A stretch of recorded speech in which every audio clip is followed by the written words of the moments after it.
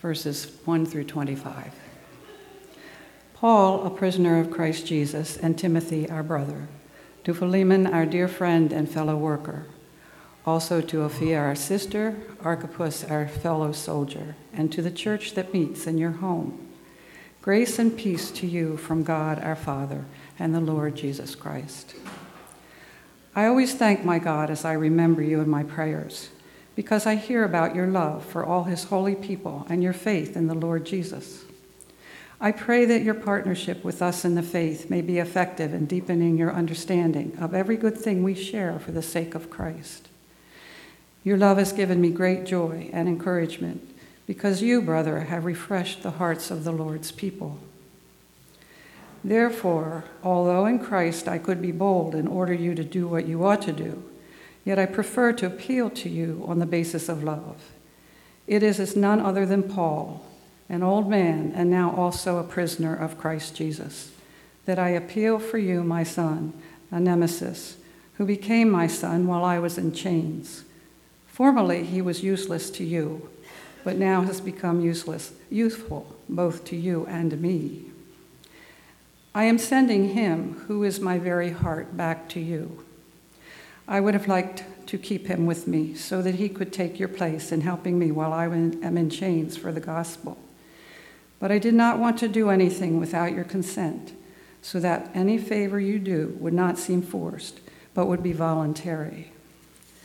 Perhaps the reason he was separated from you for a little while was that you might have him back forever, no longer as a slave, but better than a slave, as a dear brother. He is very dear to me, but even dearer to you, both as a fellow man and as a man in the Lord. So if you consider me a partner, welcome him as you would welcome me. If he has done you any wrong or owes you anything, charge it to me. I, Paul, am writing this with my own hand. I will pay it back, not to mention that you owe me your very self. I do wish, brother, that I may have some benefit from you in the Lord. Refresh my heart in Christ. Confident of your obedience, I write to you, knowing that you will do even more than I ask. And one more thing. Prepare a guest room for me, because I hope to be restored to you in answer to your prayers. Epaphras, my fellow prisoner in Christ Jesus, sends you greetings, and so do Mark, Aristarchus, Demas, and Luke, and my fellow workers. The grace of the Lord Jesus Christ be with your spirit. This is the word of the Lord.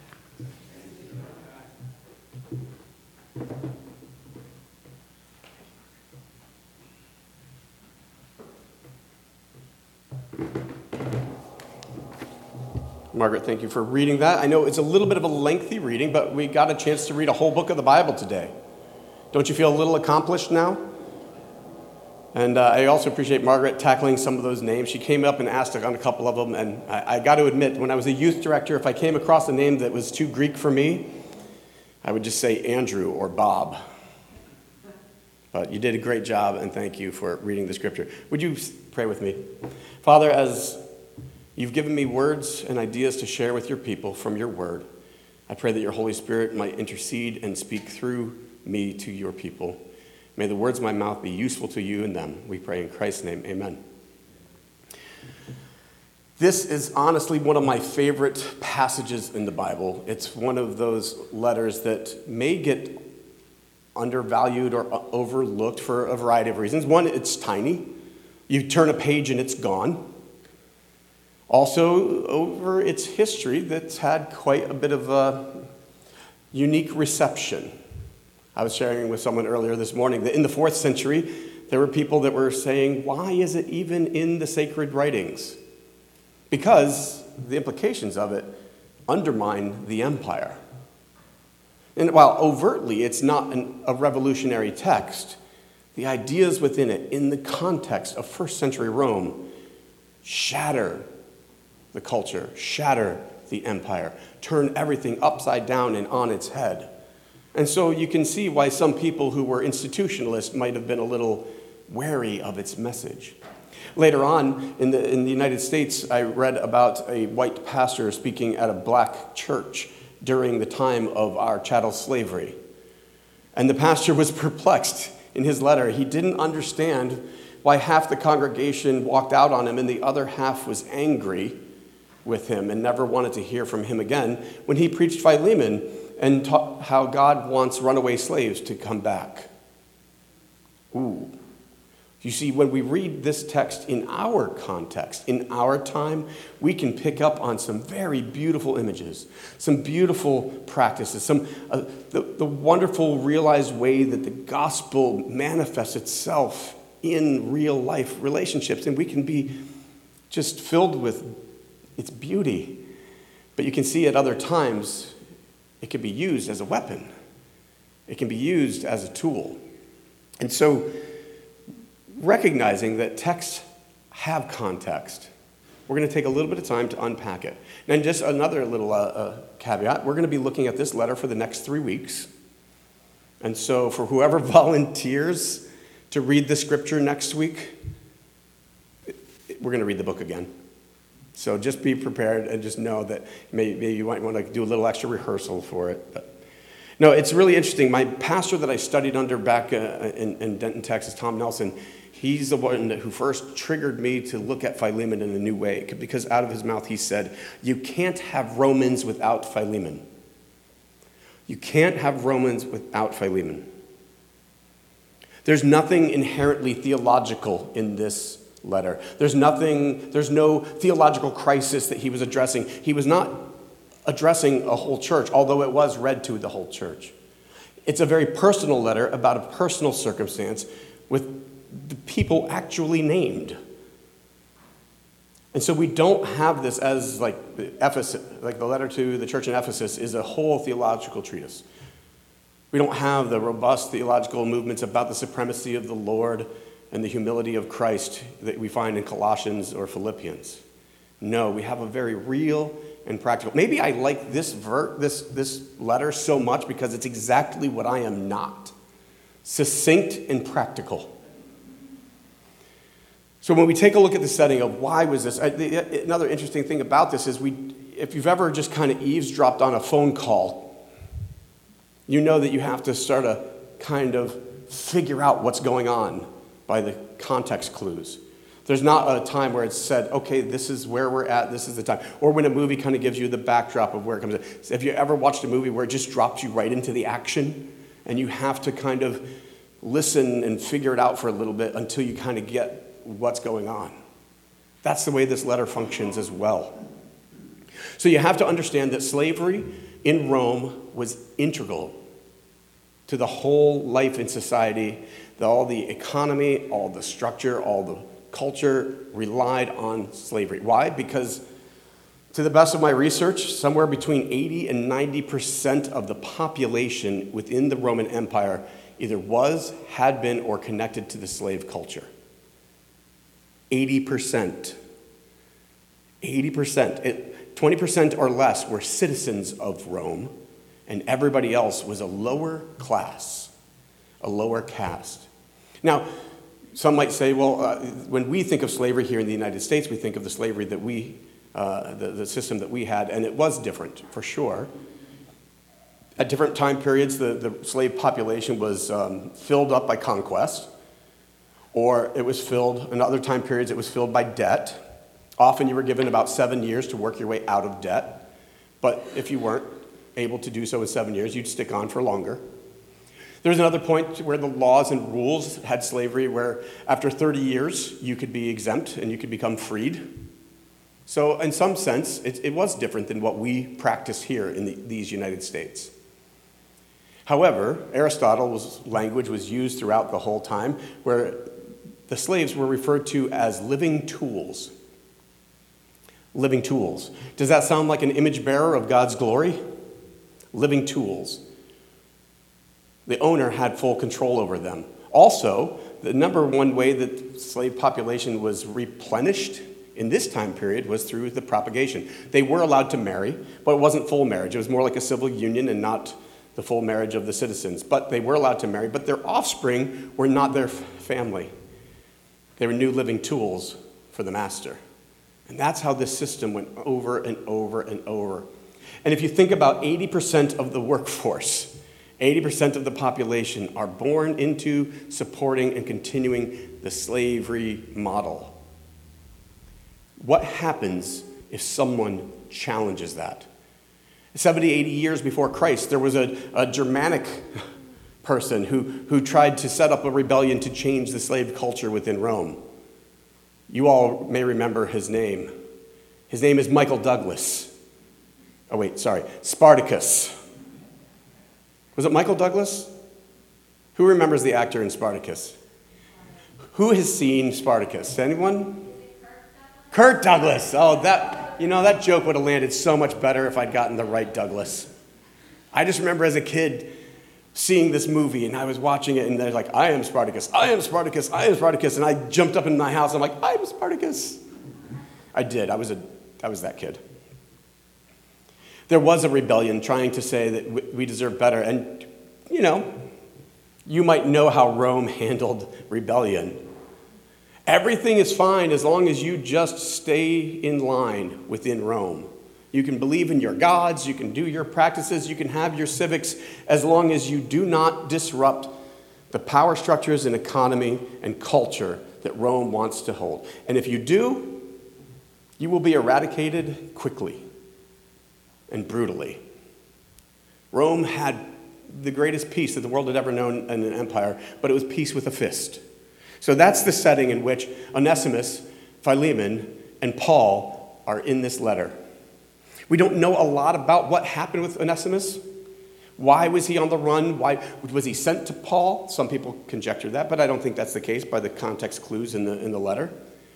Did he accidentally just come across Paul as he was on the run? Sure, that's possible in the sovereignty of God. Or did he seek Paul out as to find an advocate for himself? We don't know.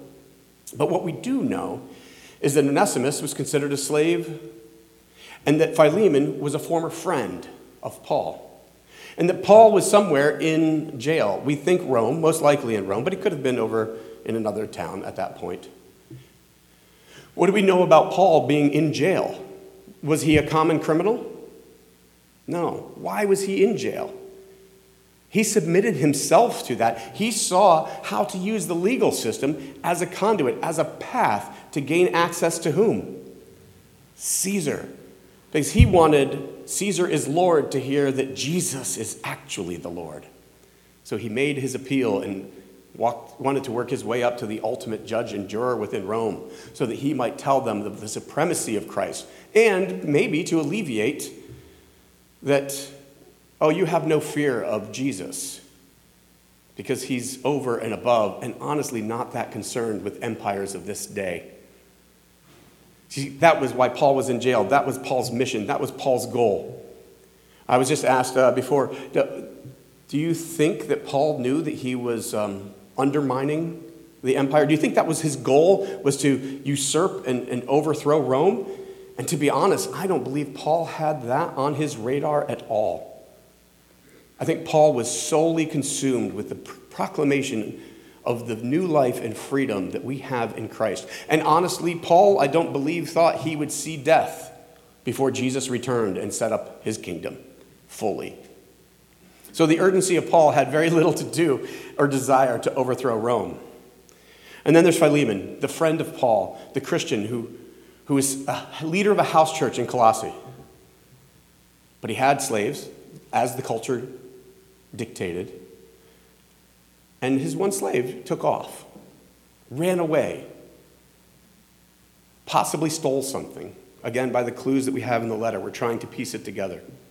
You see, there's 3 points of crisis that we have with these 3 characters. Paul is in prison to make his appeal to Caesar.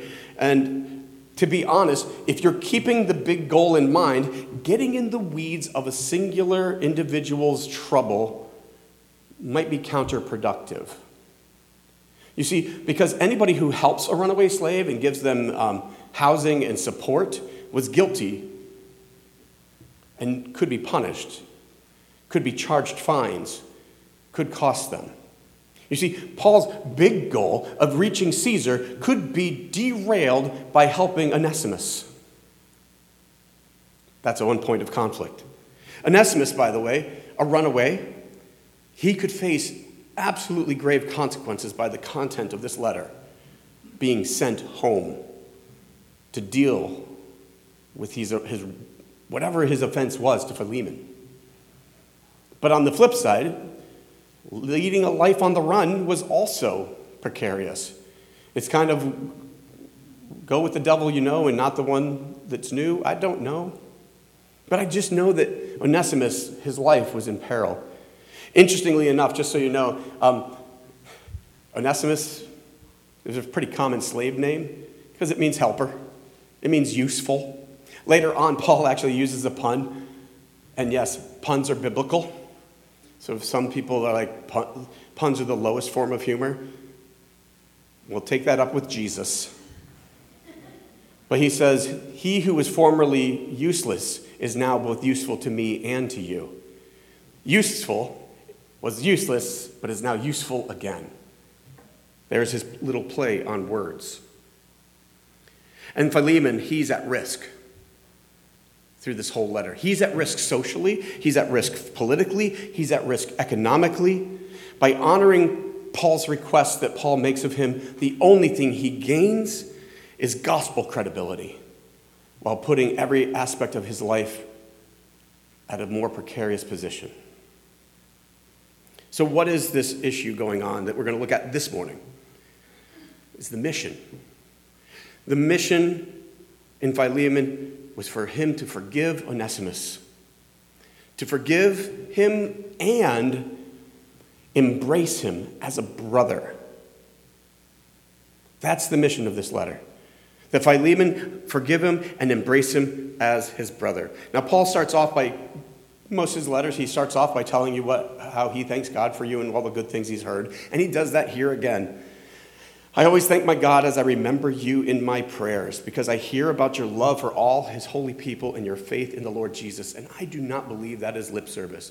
I believe Philemon was a deeply devout man who was a true fellow servant of Christ, who was committed to the gospel and was mature in his ways. He was the leader of a house church, and he was esteemed by his friend Paul. He even goes on and says in verse 6, I pray that your partnership with us in the faith may be effective in deepening your understanding of every good thing that we share for the sake of Christ.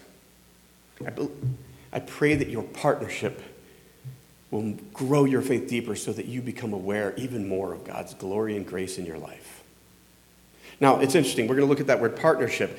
I don't often go to the Greek because, one, my Greek was terrible, but I have friends that was good, so I call on them a lot. Two, I don't think you becoming a knowledgeable about 2 or 3 Greek words is going to be all that helpful. But I remember growing up with this word because at my church that I grew up in, there were what we call growth groups. Some people call small groups. At my Bible church that I grew up with, we called them koinonia groups. Raise your hand if you've ever heard the word koinonia before. That shows you've been raised in the church. Because it's not one of those words that's traveled over into the English language, is it? It's not one of those words we know unless you've been churched. And what do we typically think koinonia means? Fellowship. But it's actually broader and bigger and deeper than that. Fellowship we can often mistake as just a really wonderful time together. Fellowship, coffee and cake. Fellowship, helping someone move. Fellowship, visiting someone while they're sick. Making them a dinner while they're not well. Now we're starting to get a little bit deeper into what fellowship is. Fellowship is way more than the important time that we have having a little coffee and catching up with each other. You see, fellowship also can mean partnership, a sharing with one another, a mutual beneficial relationship. So Paul here is saying, I pray that your koinonia with us, your partnership with us in the faith may be effective in deepening your understanding.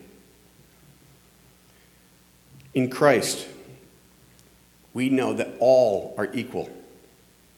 All are equal partners in Christ. They're partners who share together in the gifts of God's love and grace and mission. You can look in 1 Corinthians, in Galatians, in Colossians, where Paul highlights to all these different churches that in Christ there is neither free nor slave, Jew nor Gentile, male nor female. All these divisions that we humanly have are wiped clean. If we look at Ephesians 2, we see clearly that the secret mission of God, the mystery that he withheld and now revealed to us through the Holy Spirit in the church, was that Jew and Gentile are being formed into a new humanity. It's not that the Gentiles are becoming Jewish or that the Jewish are lightening up and letting in more people. No, it's that out of the two, those near and those far, God is making something new. So the walls are being torn down. And here in this letter, we have a very practical, visible realization, manifestation of what the gospel looks like in real physical life. That koinonia, that partnership. Paul and Philemon have been and are partners in grace. They are partners in the gospel life and in the kingdom. You see, koinonia has to be more than an idea. It cannot be something we merely think about or just slap on the name of a growth group. Koinonia is what we do. Koinonia is how we live together, how we act, how we live, how we do mission together. Which brings us to the point where Paul hits Philemon for the ask. He builds him up a little bit, says, praise be to you. I love seeing what God's been doing. I'm thankful for your partnership. Your love has given me great joy and encouragement because you, brother, have refreshed the hearts of the Lord's people. Therefore, here it comes. Although in Christ I could be bold in order you to do what you ought to do, yet I prefer to appeal to you on the basis of love. I appeal to you for my son Onesimus, who became my son while I was in chains. Formerly he was useless, but now he's become useful to both you and me. I'm sending him, who is my very heart, back to you. I would like to have kept him, but I did not want to do anything without your consent, so that any favor you would do would not seem forced, but would be voluntary. Perhaps the reason he was even separated you for a little while was that you might have him back forever, no longer as a slave, but better than a slave, as a dear brother. He's very dear to me, even dear to you, both as a fellow man, as a brother in the Lord. So if you consider me a partner, verse 17, if you consider me koinonia, if you consider me a partner, welcome him as you would welcome me. There's the ask. Welcome him as you would welcome me. As a brother in Christ, as one who you were excited to see, as one who you prepared a room for, as one you would include at the family meals, in the house church worship services, as a member of God's eternal family, co-equal with your own children. You can see this is quite an ask, isn't it? Imagine if you had an employee, we'll put it in employee terms for today. You own a business and you have an employee who probably took some stuff, maybe embezzled some funds, and then took off for a while. I don't know if around here you can even conceptualize what it would look like for a fugitive to be on the run. But you can imagine that you might have a little angst. Just the hearing of his name might make you say, Onesimus. I don't know what the Greek word for useless would be, but maybe you would just start calling him useless instead of useful. Because that dirty, you know what, he just can't believe he took off all that we did for him. And then you get a letter. Found him. He's with me. Thank goodness. Bring him. Oh, what? I know that you'll be good to do what's loving in the Lord. I could command you to do it, but I'm going to ask you to do it out of love. He who was useless is now useful. He who was far and distant is now near. He who was separate is now included. he who was slave and a living tool, is now a brother and part of the family. So receive him as you would receive me. Before we delve into the weight and request and its implications, let us look at the method that Paul asked with. Although in Christ I could be bold and order you to do what you ought to do, yet I prefer to appeal to you on what? The basis of love. Gospel love. Remember, koinonia isn't just an idea, it's what we do. And we all know from the great theologians DC Talk of the 90s, love is a verb. Love is not merely an idea to feel warm fuzzies. It's not really a romantic rush. That which makes us swoon or feel warm and fuzzy. That time when you hold a brand new little baby or grandbaby and you feel those just feelings of love. Love goes so much deeper than that, and it goes to the actions of our sacrifices and our carings and our preparations for others. Love goes to that inclusion of others. We had a cookout with some friends the other day, and I knew that they loved us because they cleaned even their garage, because they knew that we'd be walking through their garage. Now, I don't know if it was because of love for us or just wanting to protect their reputation, but either way, they put a lot of effort into their preparations for us, which made me feel what? Loved. So here he's asking, I could order you. Paul could pull the hierarchy card. Why didn't he just pull rank? Why didn't he just order forgiveness and acceptance and the assimilation of Onesimus into the church family? Why didn't he say Jesus' kingdom trumps Rome's? Jesus' ways trump Rome's, and so you better do this. If you're going to be included in the church, you better do it this way, and here's the order.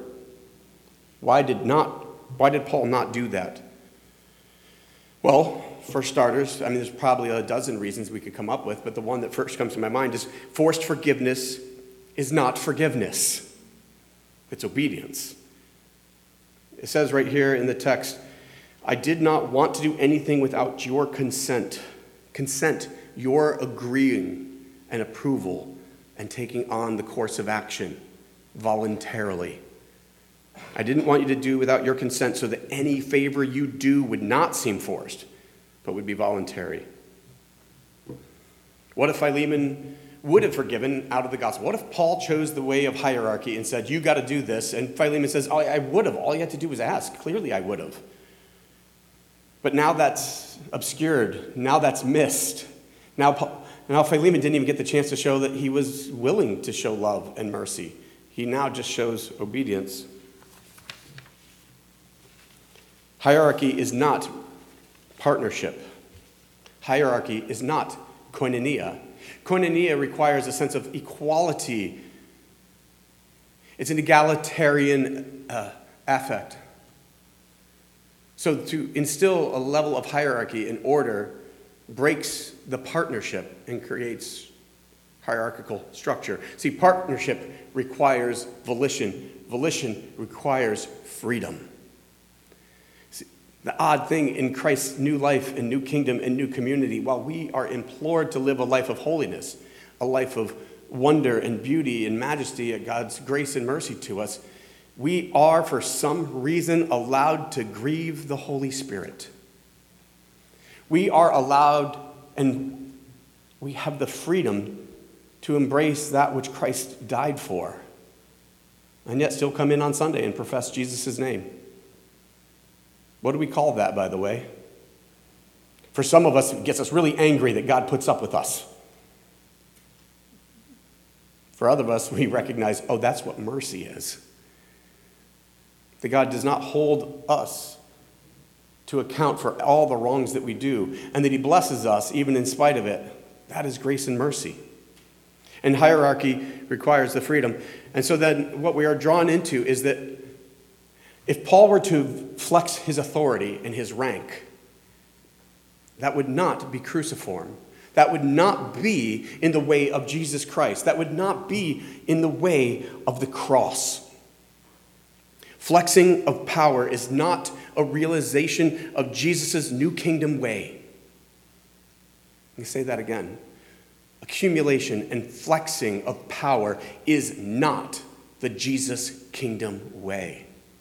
It never was, and it never will be. Even if that accumulation and flexing of power is towards seemingly moral and good ends. Jesus did not accumulate and flex power to defeat our greatest nemesis, death, did he? Did he face death head on and say, I'm going to beat you into the ground, death? No. He offered himself up to death and went through death and came out victorious on the other side. And that, friends, is the gospel. That, friends, is our hope. Therefore, it has to be our methodology too.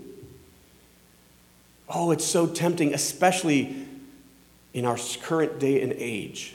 You see, 2,000 years ago, no Christian could ever conceptualize the infrastructure that we have as a church.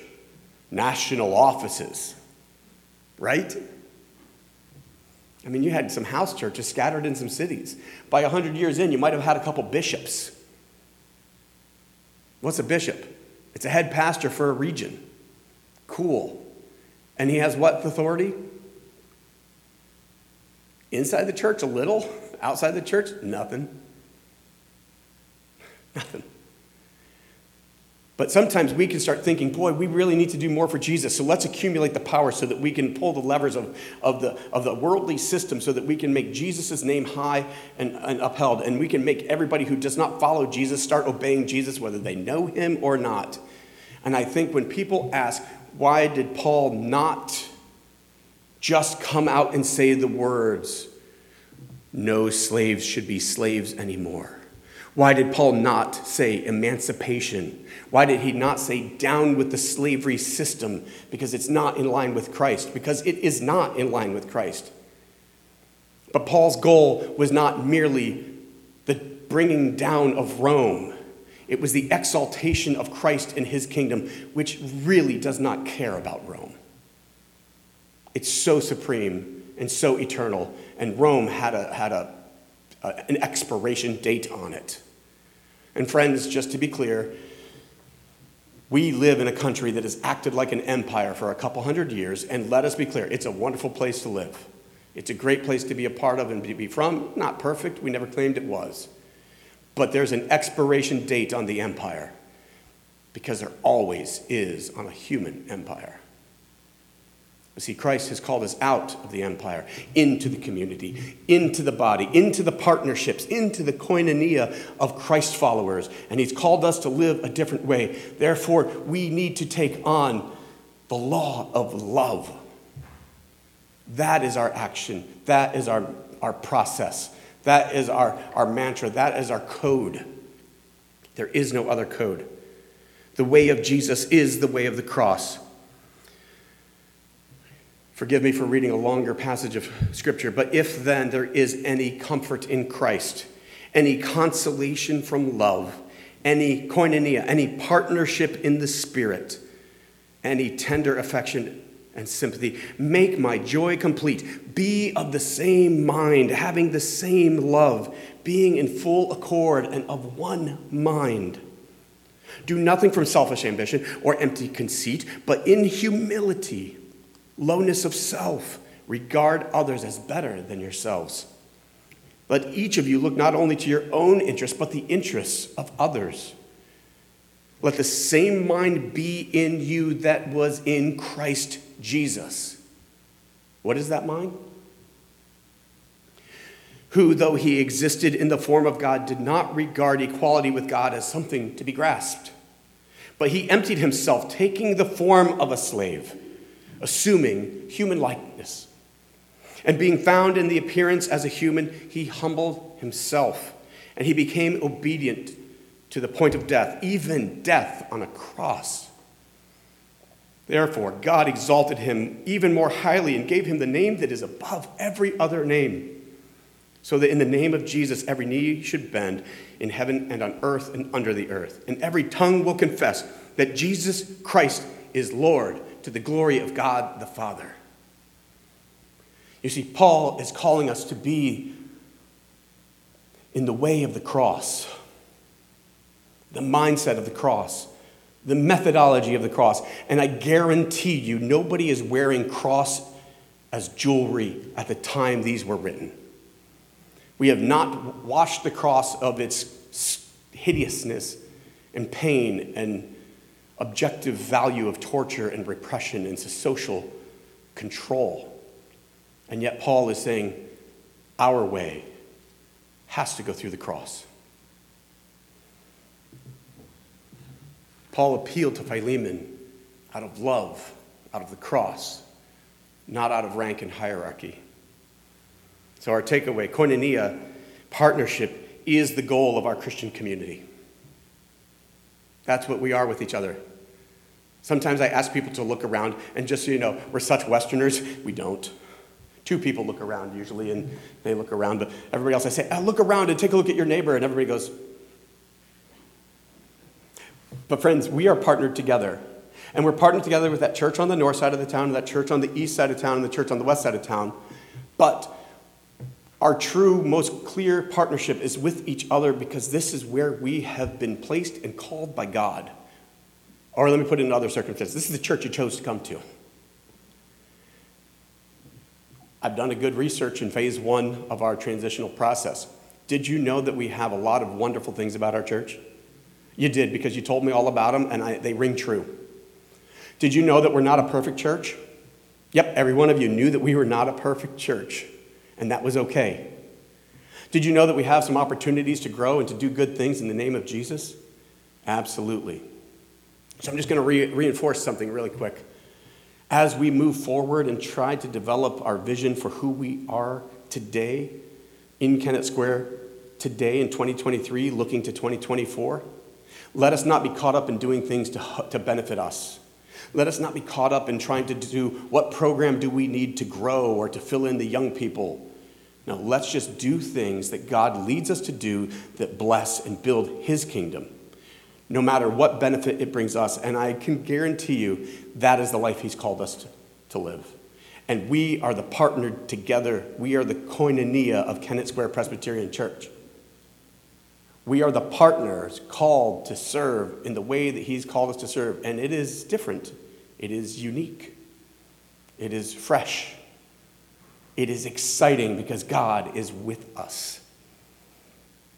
So let us take away from this that we don't need to amass and collect power, but no, we get to be the people who appeal to love and live out a partnership with each other. Let us follow Jesus' radically in a way that changes our connected relationships horizontally. Too often we can make it that our faith in Christ makes us whole with God, and we can face eternity with a sense of, whew, thank God I'm saved. But let's remember that saved now puts us in relationship with each other where we might have to forgive people we don't want to forgive. We might have to be put in relationship with people that kind of annoy us. We might have to be in relationship with people who we disagree with. And I know, we all know that. But it takes on a new life when we actually hit it, doesn't it? So we're called back again to the radical Jesus way of healing relationships side by side as well as with God the Father. And therefore, we must make Jesus' ways our ways. When we live out the law of love, we embrace the difficult people. We embrace the difficult situation. We embrace the challenge to love. And with God's help and leading of his Spirit, we might do hopefully a little better than our forefathers. We will hopefully not use this letter as a way to remind people to return to their masters. We hope that we will not use this letter as a way to just try to set up a new earthly kingdom in the name of Jesus, rather than in the actual power of Jesus. We must be like Jesus and go through the cross, humble ourselves, and recognize that there will be a day that God will exalt his people, but that day may not be today. We might have to go low before God exalts us high. Let us be people who lean into love, not authority. Amen? Lord, we pray that you would help us as we live this life. As we look at this letter over the next few weeks, God, help us to see how powerful it is to get a glimpse into what you did in the life of 3 men 2,000 years ago. We pray, Lord, that you will help us to be faithful to the way and to the partnership with each other in the name of Jesus. Unlock what that means for us, we pray in Christ's name. Amen.